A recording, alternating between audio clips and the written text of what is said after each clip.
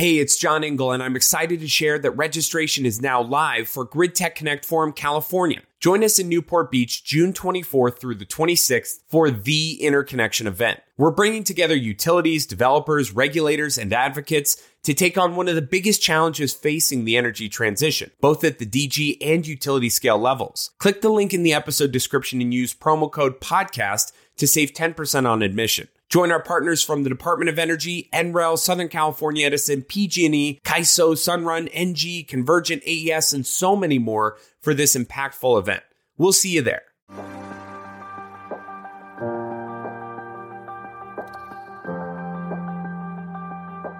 We're not interested in pilots just for experimentation. We're interested in proving that they work and that then we can scale them. That is exactly what happened for us with offshore wind. I first met Dominion Energy CEO Bob Blue at a shipping terminal in Norfolk, Virginia.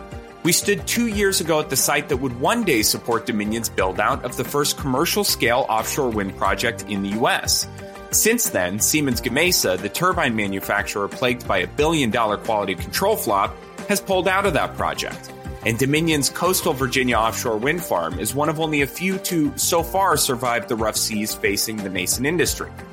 Offshore wind's future, while at times feeling bleak, got me thinking about the evolving role of investor-owned utilities in the energy transition.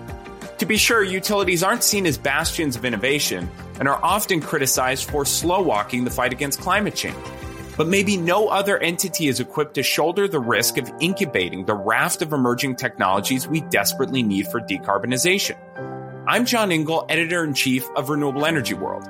And this week on Factor This, Bob Blue breaks down Dominion's own ambitious carbon reduction plan, offshore wind's turbulent waters, and why the utility is leaning in on long-duration battery tech. That's all next on Factor This from Renewable Energy World. Bob Blue, thanks so much for joining the Factor This podcast. It's great to see you. Great to see you, John. Thanks for having me. Yeah, really excited for this one. You are the second utility CEO that we've had on the show, and that follows Entergy Louisiana's CEO, Philip May. And that episode was so well received that I do want to continue to bring in the utility executive perspective to this audience, which is primarily made up of developers, asset owners, EPCs. And I know that can sometimes be unfriendly ground for the utility executive, but I was told that the perspective from the utility was so valuable to hear the thinking and the strategy and how we can work together as an industry. So I'll let that be our foundation for a positive conversation here. I think that makes perfect sense. Appreciate the opportunity. Yeah. So you may not remember this, but the first time we met was a couple of years ago now at the Port of Virginia, where you joined then Governor Northam, Energy Secretary Granholm for the unveiling of a planned offshore wind manufacturing hub to support project development along the eastern seaboard, including the coastal Virginia offshore wind farm. It feels like so much has changed since we talked 2 years ago. The Inflation Reduction Act didn't exist, for one. And the optimism that surrounded offshore wind at the time, I feel like, is a bit more muted today. Let's start there with offshore wind, because I think that puts Dominion in a really unique place. And a reason for having this conversation is my interest and fascination with the investor-owned utility role in the energy transition and incubating these really, really hard things. High level, how do you feel about the state of affairs in offshore wind, even though what Dominion's doing is in a better spot than others? We've seen some struggles. Right. Yeah, John, one thing that hasn't changed since you and I met that event in May of year before last is our project moving forward very much on time and on budget. It was on time and on budget then at the very beginning, and it remains the case since then. So I feel really good about our project. If you sort of take a step back for a moment and think a little bit about our offshore wind project, a few factors have been really valuable for us. One is timing. We started really in the offshore wind business in 2013 when we obtained the lease for the area that we're now developing. We built the first two turbines in federal waters off the coast of the U.S. Those began operating in October of 2020, so right in the pandemic, and they have continued to operate extremely well. They're Siemens Gamesa turbines, and they've operated extremely well for 3 years. That timing really helped us learn a lot about the supply chain in offshore wind, which is something that a United States utility is not likely to know a lot about on its own. But we learned a heck of a lot in that process that has been valuable to us. And then we timed our filing with the State Corporation Commission in the fall of 2021 at a point at which commodity prices were up. And so when we went to our regulators and said, this is what our project is going to cost, we had baked in some expenses that maybe other projects did not when they bid on PPA prices prior to the fall of 2021. So the timing has been really valuable. The regulatory process, we're different than any other United States offshore wind project in that it is a regulated project. It's not a PPA project. And I know people have different views on whether projects are better done in a regulated construct or through a PPA. We feel very strongly about the value of the regulated construct. We can talk more about that as we go forward. But for this project in particular, the benefit of that regulated construct was that we went to our regulators with firm contracts, and we had locked in our position in the supply chain. And that's incredibly important, we're finding, because there is extraordinary demand for offshore wind, not just in the United States, in Europe, in Asia, a relatively small supply chain. And so those companies that are the suppliers to us are seeing a lot of demand. We locked in our slots. That's proving very valuable. You know, I saw you at the event with Governor Northam. We just did an event a few weeks ago with now Governor Youngkin, celebrating the arrival of our first 8 foundations or monopiles for our project. Incredible support.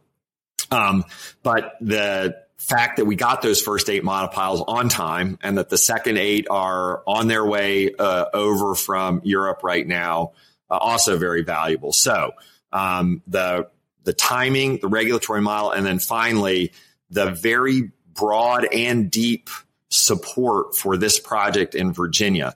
The event that you came to with the Secretary of Energy and the governor, we just had the event that I mentioned with Governor Youngkin, new governor, the lieutenant governor was there, the attorney general was there, representatives from the Department of the Interior were there, local officials, state officials, bipartisan support, environmental groups, labor unions, all there in support of this project. So that kind of political and stakeholder support is incredibly important to the success of this project. So I would identify timing, regulatory model, and stakeholder support as really helping our project progress. So that sense of optimism we had at the event where you and I met remains today.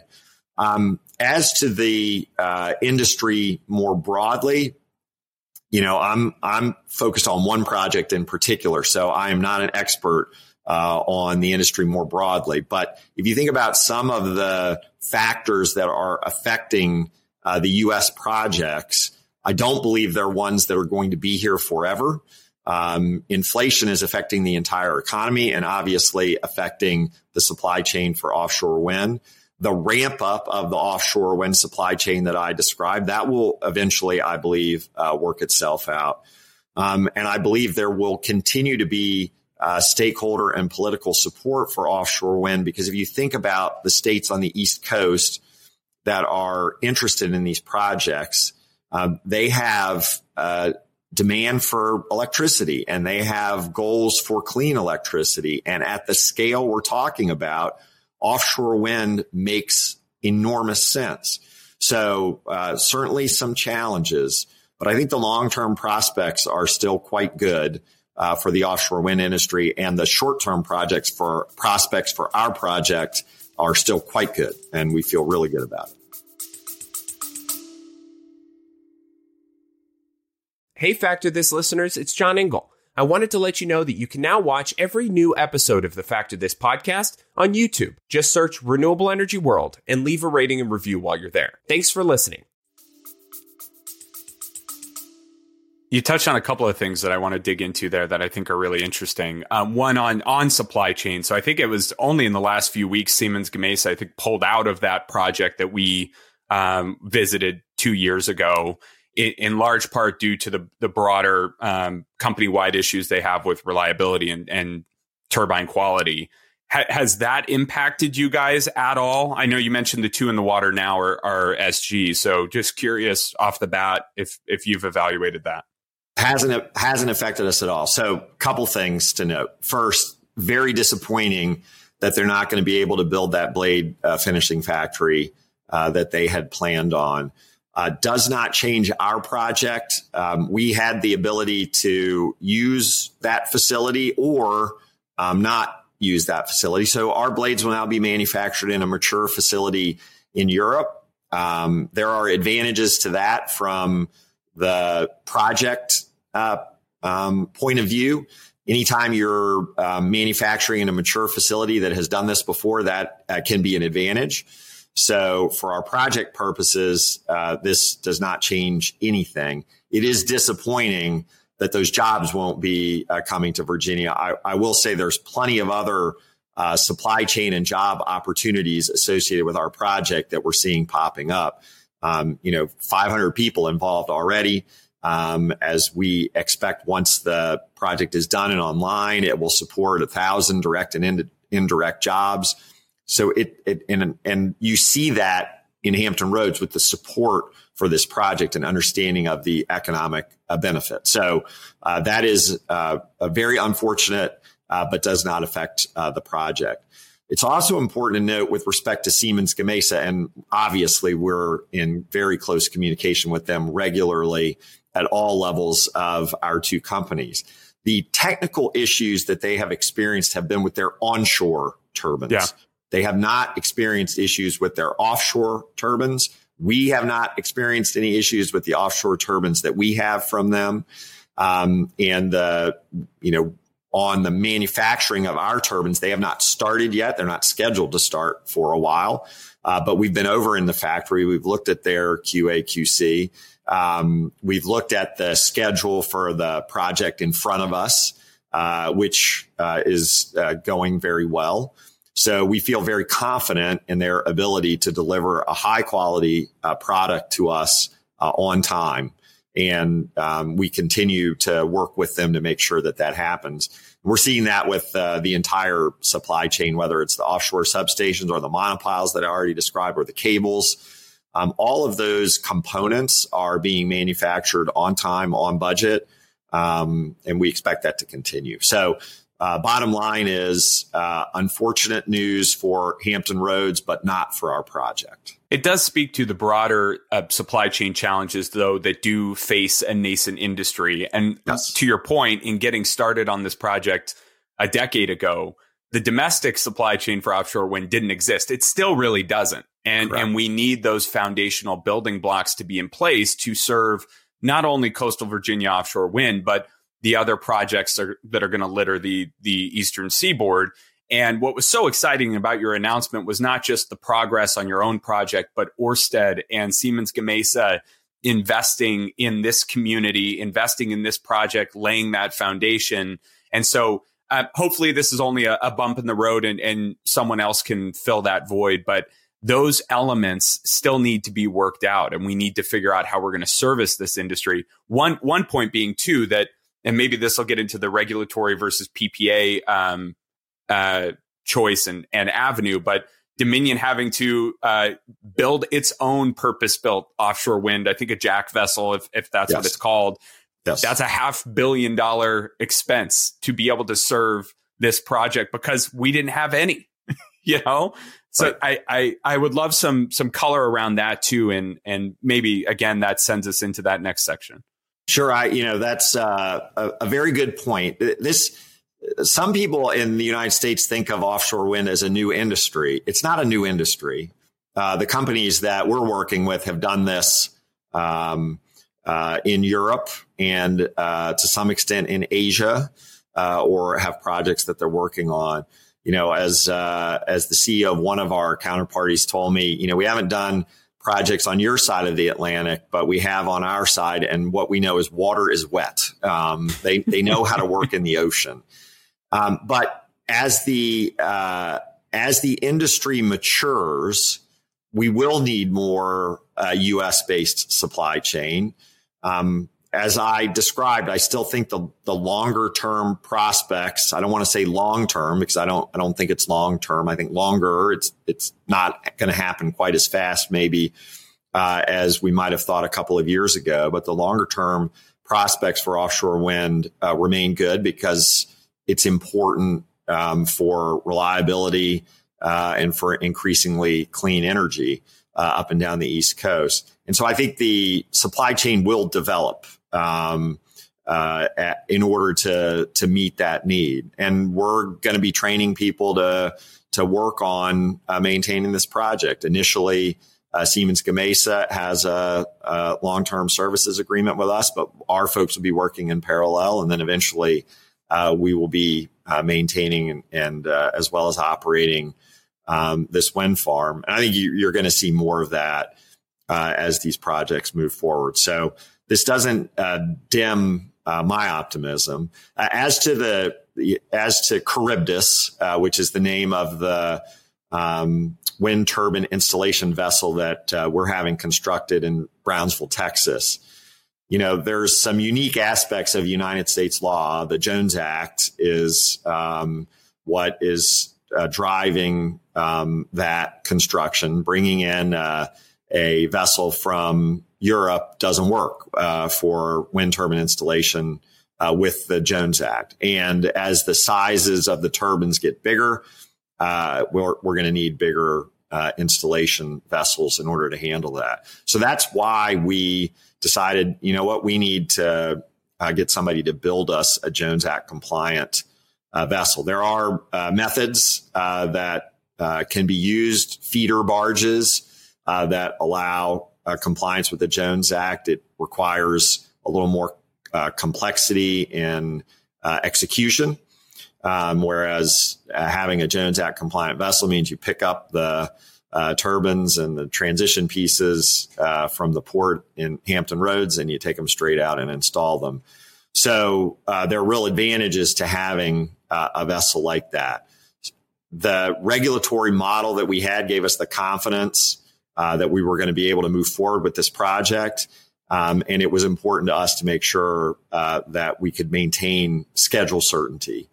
One thing that we've learned as we've learned more about the offshore wind construction process is that given the serial nature of what you're doing, you need to stay on time. It's true of any large project, but maybe particularly true here. You don't want to have your vessel ready and be paying for it when you don't have the components, and vice versa. You don't want the components sitting there without a vessel. So we thought it made sense to undertake it. It has been a little bit delayed, but it is very much on track. At our most recent quarterly earnings call, we discussed the fact that the first leg had been installed. It's called a jackup rig because it puts legs down on the ocean floor and stabilizes when it's installing turbines. The second leg is now in, and work is continuing on the other legs and the hull weld out. But they are making very good progress on Charybdis. It will work very well for our project. We're looking forward to being able to use it. Let's unpack a little bit more of the regulated business versus unregulated business and the choice to take the path that you did in going through the regulated construct. You talked about the challenges with PPAs. We've seen a few canceled in the last couple of months. Avangrid's with Connecticut and Massachusetts utilities. Ørsted's in New Jersey was pretty high profile in the last few weeks. Why did you make that decision? Because going that route does not make it easier. It's different. But right. You as an entity, as Dominion, got plenty of flack from name your source for the $10.6 billion price tag or the adjustment to the costs when, inflation and supply chain issues started to set in. Take us through that thinking and how it's gone. And maybe there's a lesson in there somewhere for other utilities that might be going this route. First of all, remember it's a $9.8 billion project, so not 10.6. I remember writing 10.6. I don't remember that when that was, and maybe it was inaccurate. Maybe I need to go back and find that. But it's been years, Bob, since I wrote that. Enough. So give me a break. But what's $1 billion between friends? Don't answer that. With our regulators and stakeholders, $1 billion is very meaningful as it is. Your to our PR team just started to sweat down their face when they heard you say that.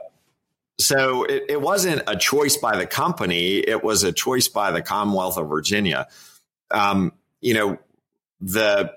markets are different in different states. The states north of Virginia along the coast made the decision some years ago to deregulate generation supply, not just for offshore wind, but for anything. And Virginia had started down that path, as many states had.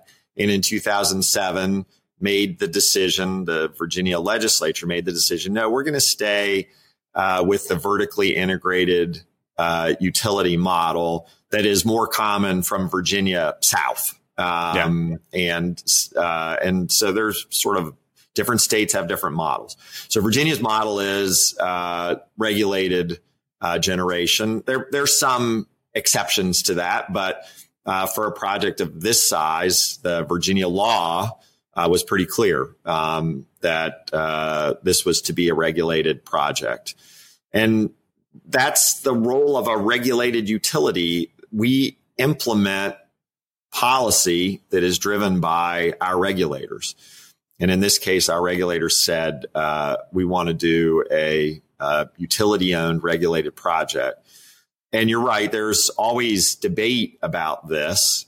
So far, I think the returns would suggest that this has been the right approach for all the reasons that you mentioned already, and for ones that I discussed about why our project we believe is going as well as it has.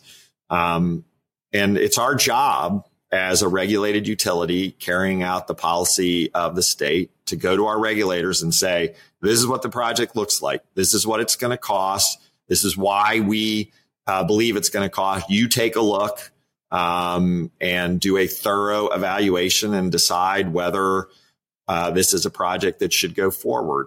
This one was a little unique. It had some statutory provisions that are a little different than other ones because the state had decided to get into offshore wind in a big way.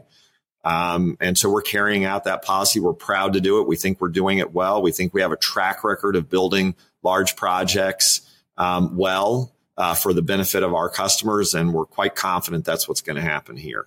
Let's round out the offshore wind conversation because I knew that would cannibalize at least the first half. So I think we're at a good point here. But you've been leading a strategic review of Dominion's entire business that's expected to conclude by the end of, I think, the year or early next year, even including, a reconfiguring of your own compensation package. So it's every piece of the business. That resulted in the sale of 3 gas distribution companies as well. And in September, in that earnings call that I think you alluded to previously, you did signal that Dominion could look for a financial partner in the offshore wind project. What does that mean? What could it mean? And why would you go that route? Well, when we announced this top to bottom business review of our company, we set out important goals and objectives, one of which was to make sure that we shored up our credit profile and strengthened our credit metrics.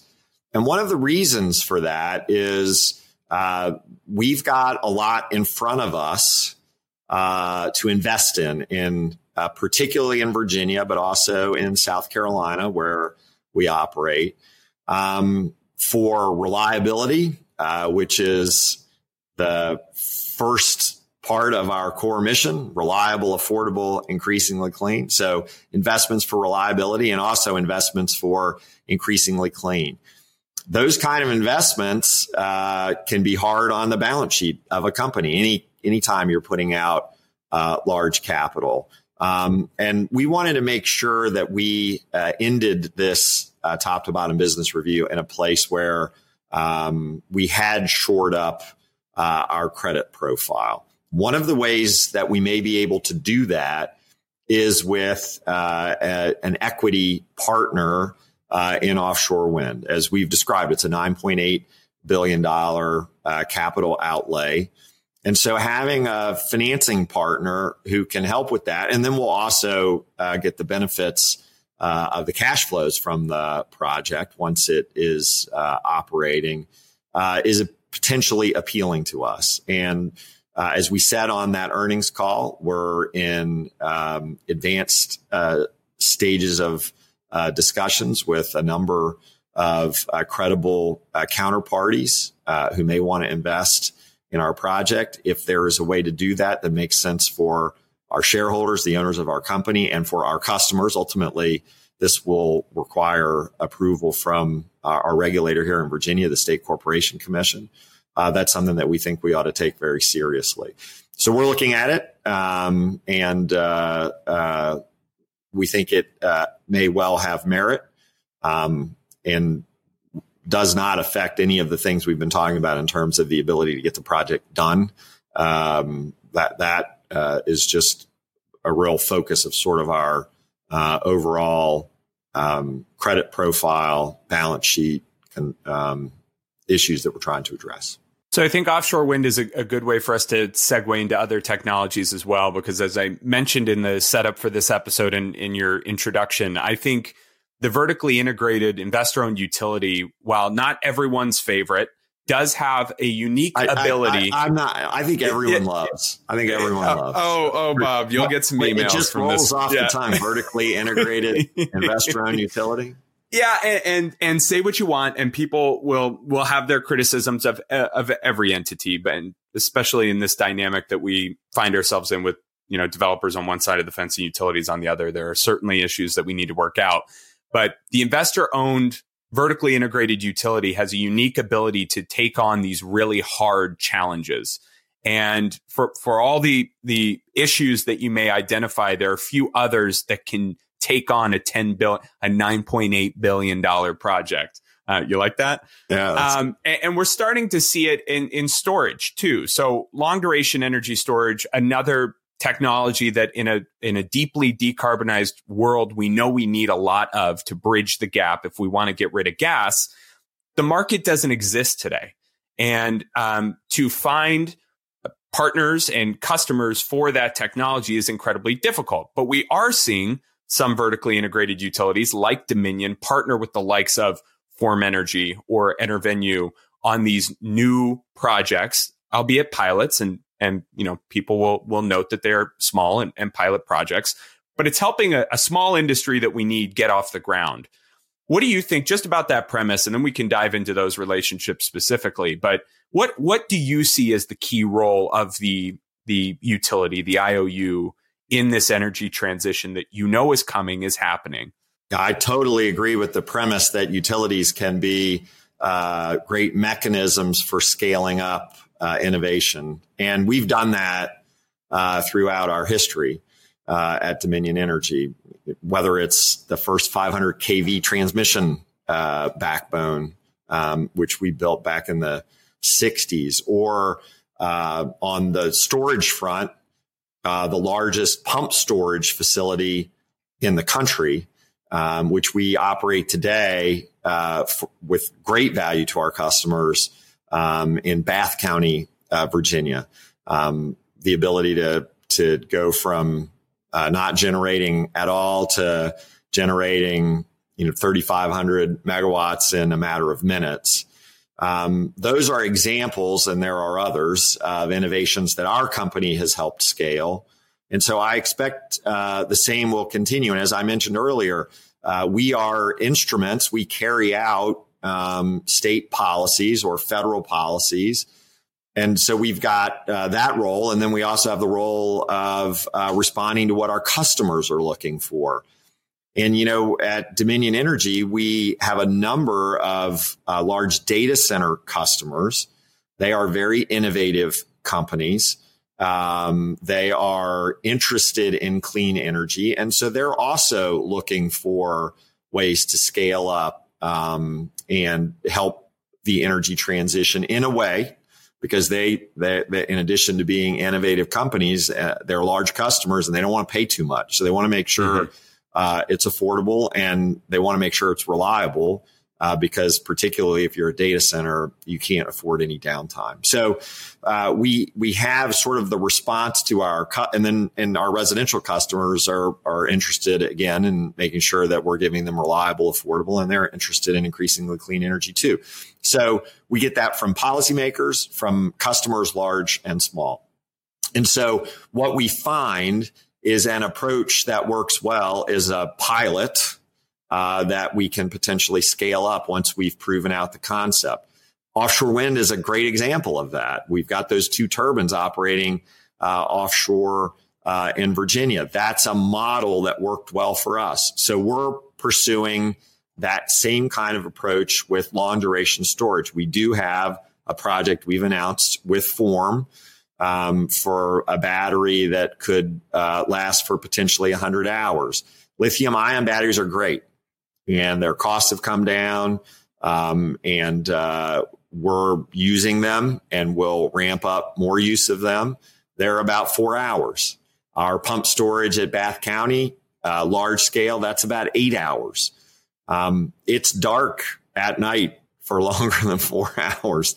And there are times when the wind's not blowing as much as you want. So being able to take advantage of storage for an extended period of time could be a real game changer. We need to make sure that this works with our system, and we need to make sure that it works for sort of all the stakeholders who are involved. I mean, fundamentally for us, as we think about the energy transition, we need to make sure that we are moving through it in a way that is reliable, because these sources of generating electricity are different. They put different stresses on the grid. A grid that was built with the idea of central power plants, dispatchable central power plants transmitting and distributing electricity out. That's the way the machine has been built. And now we're trying to use the machine in a different way.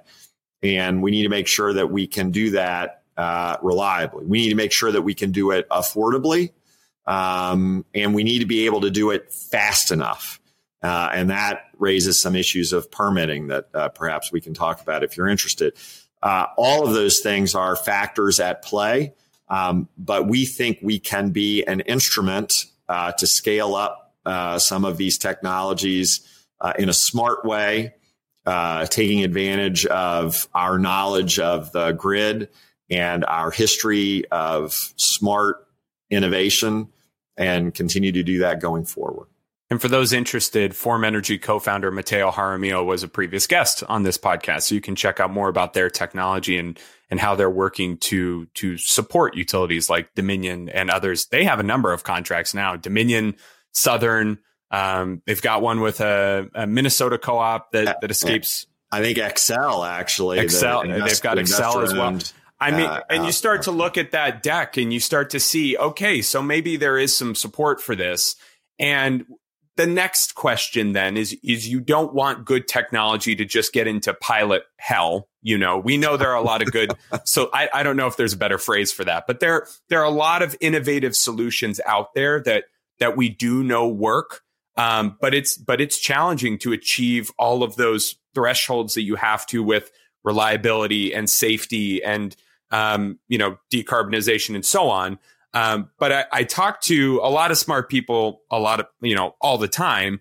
And the way it's been framed to me is we need to not only incubate the technology, but go from pilot to scale. We need to help get to the next stage after that, if it does work. How do you view that? And say, 2, 3 years, 5 years, whatever it takes to flesh out this technology on your own system, what comes next? Scale. I mean, we're not interested in pilots just for experimentation. We're interested in proving that they work and that then we can scale them. I know we're offshore wind's kind of dominating the conversation, but that is exactly what happened for us with offshore wind. When we bought the lease in 2013, it was with an idea that this would work, but not with total knowledge. And building those 2 pilot turbines gave us the confidence to say, okay, now we're going to add 176 more larger turbines in the same area. And there are examples of that across the industry within our company, where we try technology or a new way of doing things, and then we scale it up. I know that there are those who think we don't move fast enough. I get that. And I would say to those folks that we can't afford major issues that cause reliability challenges. That is just not acceptable. It's life threatening when we can't provide reliable electricity to our customers. And so we're going to make sure before we deploy something at scale that it is going to work effectively. I was talking to our innovation award winners at our company. We have an award that we give every year to teams that compete for innovative ideas. And when I was talking to them a couple of weeks ago, I said, you hear the phrase sort of in the tech world sometimes, or at least you used to, move fast and break things. Like, we can't afford to do that at our company, the break things part. The fail forward faster. It's too important to our customers to make sure that we're reliable. So that is a balance that we have to strike. I think we do it very effectively. I understand there are others who think that we're a little bit too slow, but we want to make sure that what we're doing works with the system. And I do think that over time, with technological advances that we are happy to try to implement, that some things that in our world have been more blunt instruments can start to become more refined. Just within the last decade, we've gotten much more visibility into the grid than we used to have. It wasn't that long ago, and it's still true for some of our customers, that the way we find out they don't have power is they call us or now use an app on the web. We now have AMI metering infrastructure deployed. And it seems like, well, how hard could that have been? Well, it can be pretty technically challenging to get all that done. But now having that kind of visibility, and there are other examples of that across the system, to have more visibility into this very complicated machine that we're operating should give us the ability to refine and do some things that are not as blunt instruments to increase the capacity of the grid and allow us to operate in ways that we have not operated before, because we know we can see what's going on out there. But we're going to test and study carefully before we deploy at scale. But that's ultimately our goal. So if things like long duration storage and our project with Form, if that works financially and from a reliability point of view, then we would absolutely expect to deploy on a broader scale going forward. I think that model works, and we just need to be able to sort of work our way through external factors quickly enough to allow us to deploy. We've mostly talked about generation so far, but this may be the opportunity to include some T&D issues as well. But what do you see as those opportunities on the grid side, be it DERMS and how you're managing distributed energy resources in the field, or you mentioned smart meters, and we're now in this process of AMI 2.0 in some areas, and getting even smarter at the edge instead of just getting that signal that the power is out, knowing why the power is out and what's happening even maybe behind the meter someday.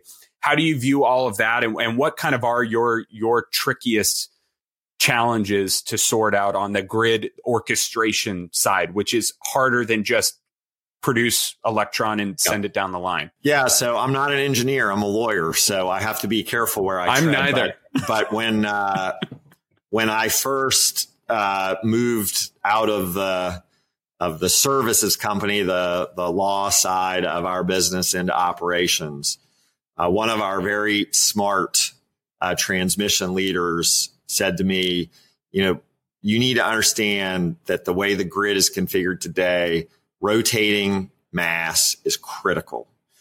And so operating a solely inverter-based grid is not possible the way it's designed right now. So figuring out how to address those kinds of technical issues with ramp speed, with voltage issues that occur. Again, it is hard for people who are not involved, I think, to understand the scale of what we're talking about here. We operate a little piece of the grid. It's a big undertaking for us, but as compared to the entire grid in North America, it's relatively small. And yet for us, that scale is huge. And so thinking about how all these pieces interact, a technology may work well from one point of view, but it may cause issues on another. And so working with outside parties and with our own very capable people, we just need to figure out how to integrate a lot of very useful technologies on the grid side that will help us maintain voltage, that will allow us to ensure power quality, even as we're generating differently and as customers are using energy differently. And then the final piece that I think we need to keep in mind is making sure that we're very close to our customers. We don't just need to adopt an approach and say, this is what we're doing, use it. We need to be customer driven. Let's not waste a lot of time on advances, what we think of our advances that our customers are not going to find ultimately terribly useful. So there's a lot of pieces that go into it from an engineering and a human behavior point of view that we need to try to put together. But ultimately, to be able to squeeze more capacity out of the existing grid, if I might use a sort of a lawyerly way of describing something that's very complicated from a technical point of view, but squeezing more capacity out of the existing grid is going to be incredibly important as we see additional electrification and load growth, and knowing that we're not just going to be able to double the size in terms of the number of wires that are out there. We're going to have to do that, but we're not going to be able to. We're going to have to add capacity, but we're not going to be able to just double the size of the grid in the next few years. And so we need to take advantage of smart technology to do that. You've mentioned customers. This is just a quick aside, but you've talked about your customers, driving your decision making in many ways. And, Virginia is home to the data center capital of North America. And you have obligations to serve those loads, of which the Microsofts and Googles of the world want 24/7 clean energy wherever they can get it. They want to try out SMRs. Microsoft is investing a lot in nuclear technology. Google just powered up their enhanced geothermal plant in Nevada yesterday. So I think, excuse me, I think that's an interesting piece of this, and the value of that demand from customers should not be overlooked. In that conversation I had with the Entergy Louisiana CEO, Philip May, I had brought him on the podcast because they were procuring 2,000 megawatts of solar. And in Louisiana, that's a big deal. And that makes you double take a little bit and say, what's going on in Louisiana? The corporates wanted it. The industrials wanted it. That's why it was happening. Decarbonization goals exist at Entergy, and they are trying to get there by 2050. But that wasn't the reason this was happening. How crucial is that demand from the industrials, from your clients, customers in the decision-making process as you say, okay, we will go try out a form, or we will bring more lithium ion onto the system. We will procure more solar. How do you go about that? It's incredibly important.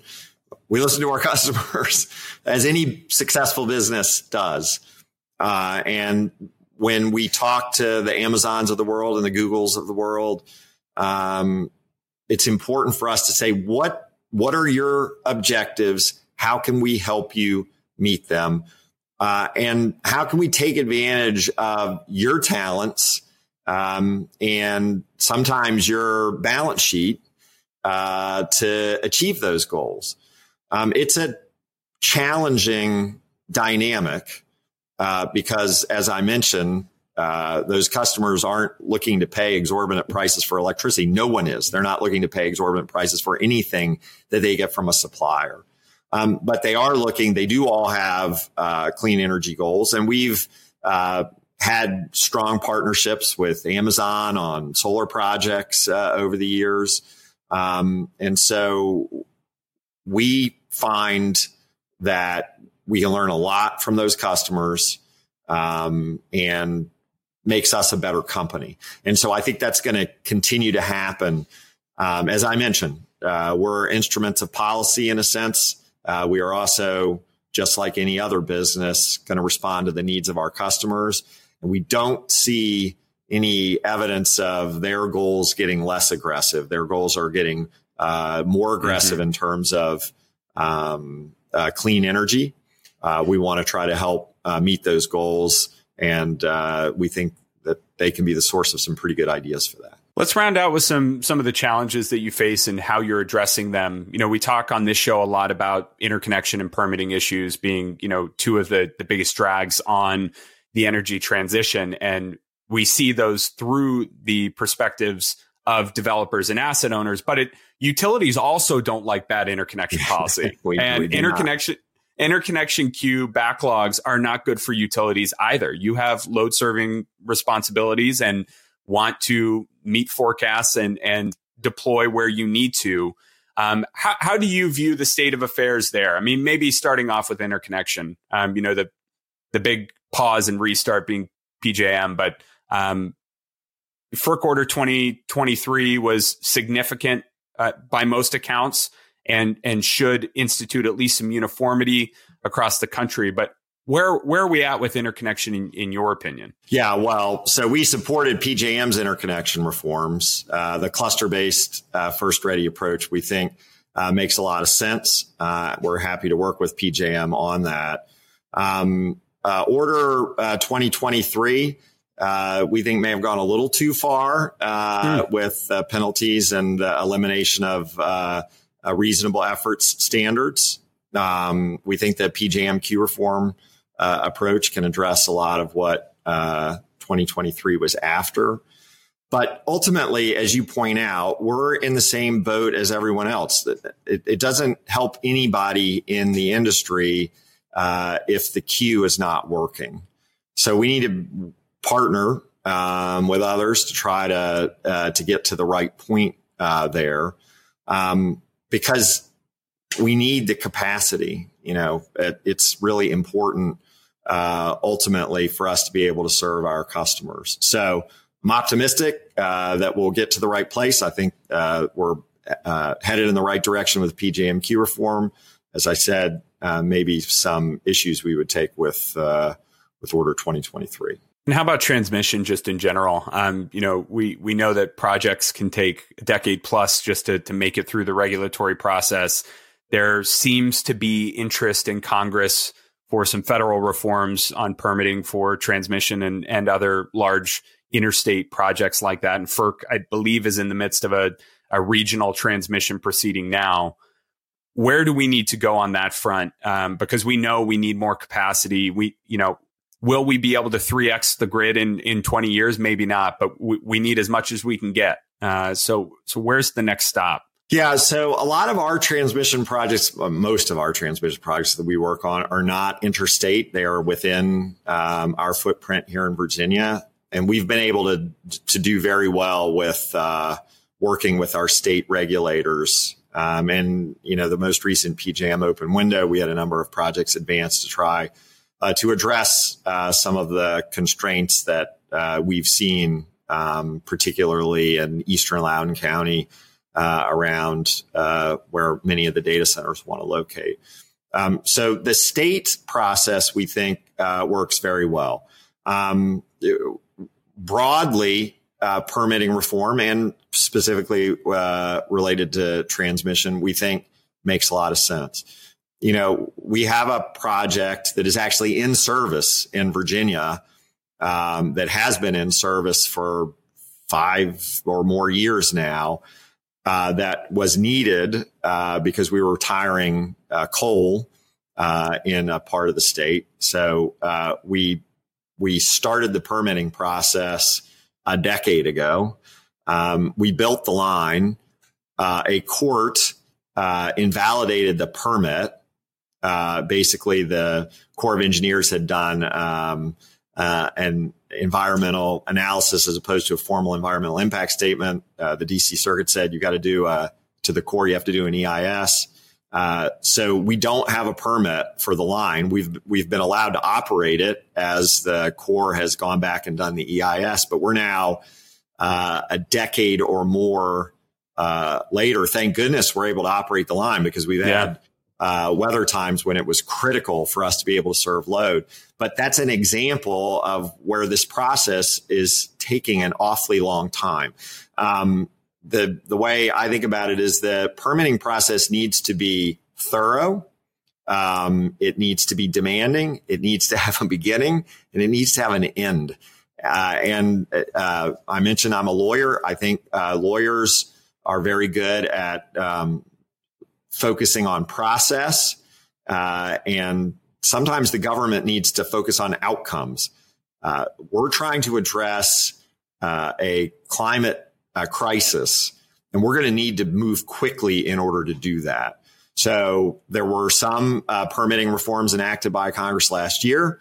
That's helpful. If there are others that can allow us to develop a process that is thorough but efficient and achieves the outcomes that the government is seeking to achieve in terms of addressing climate and promoting the energy transition, then we would be all for it. Bob, you've given me almost an hour here, so this will be the last one, and I do appreciate all the time.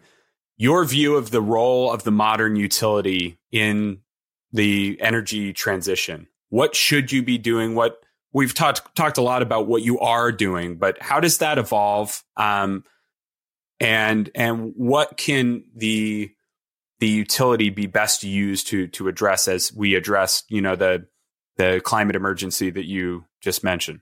Well, we've talked a lot about it. We execute public policy and we execute on behalf of customers. And our role is to make sure that we do that in a way that advances our core mission of reliable, affordable, increasingly clean energy.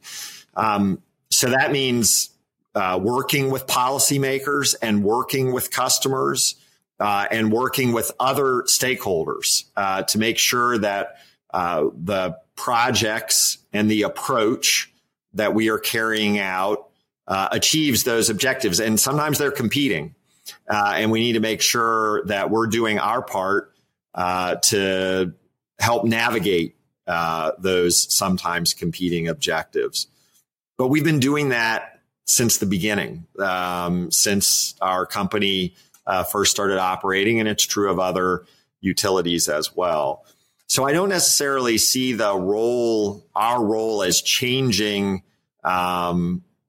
in that context, but our role does change as the policy objectives and the objectives of our customers change. And what we are seeing, as we have discussed, is that many policymakers and many customers are looking for a transition to cleaner, smarter energy while maintaining affordability and reliability. We think we're well positioned to do that. We look forward to it. It's why we get up every morning excited about what we can offer the country and our customers. And as I say to our team, no other organization you could work for has a mission more important than ours, because nobody else can carry out their mission if we don't carry out ours. Thanks for the time today, Bob. I really enjoyed it. Thanks for coming on the podcast. Thanks, John. Appreciate it.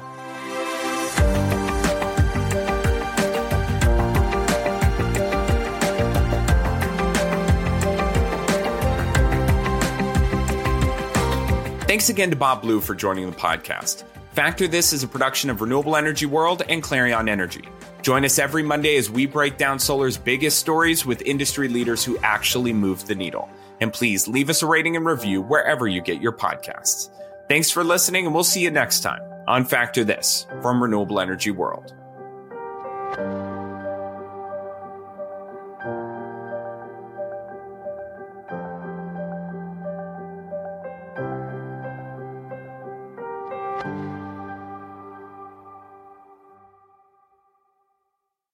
Hey, it's John Engel, and I'm excited to share that registration is now live for Grid Tech Connect Forum California. Join us in Newport Beach, June 24th through the 26th for the Interconnection event. We're bringing together utilities, developers, regulators, and advocates to take on one of the biggest challenges facing the energy transition, both at the DG and utility scale levels. Click the link in the episode description and use promo code PODCAST to save 10% on admission. Join our partners from the Department of Energy, NREL, Southern California Edison, PG&E, CAISO, Sunrun, NG, Convergent, AES, and so many more for this impactful event. We'll see you there.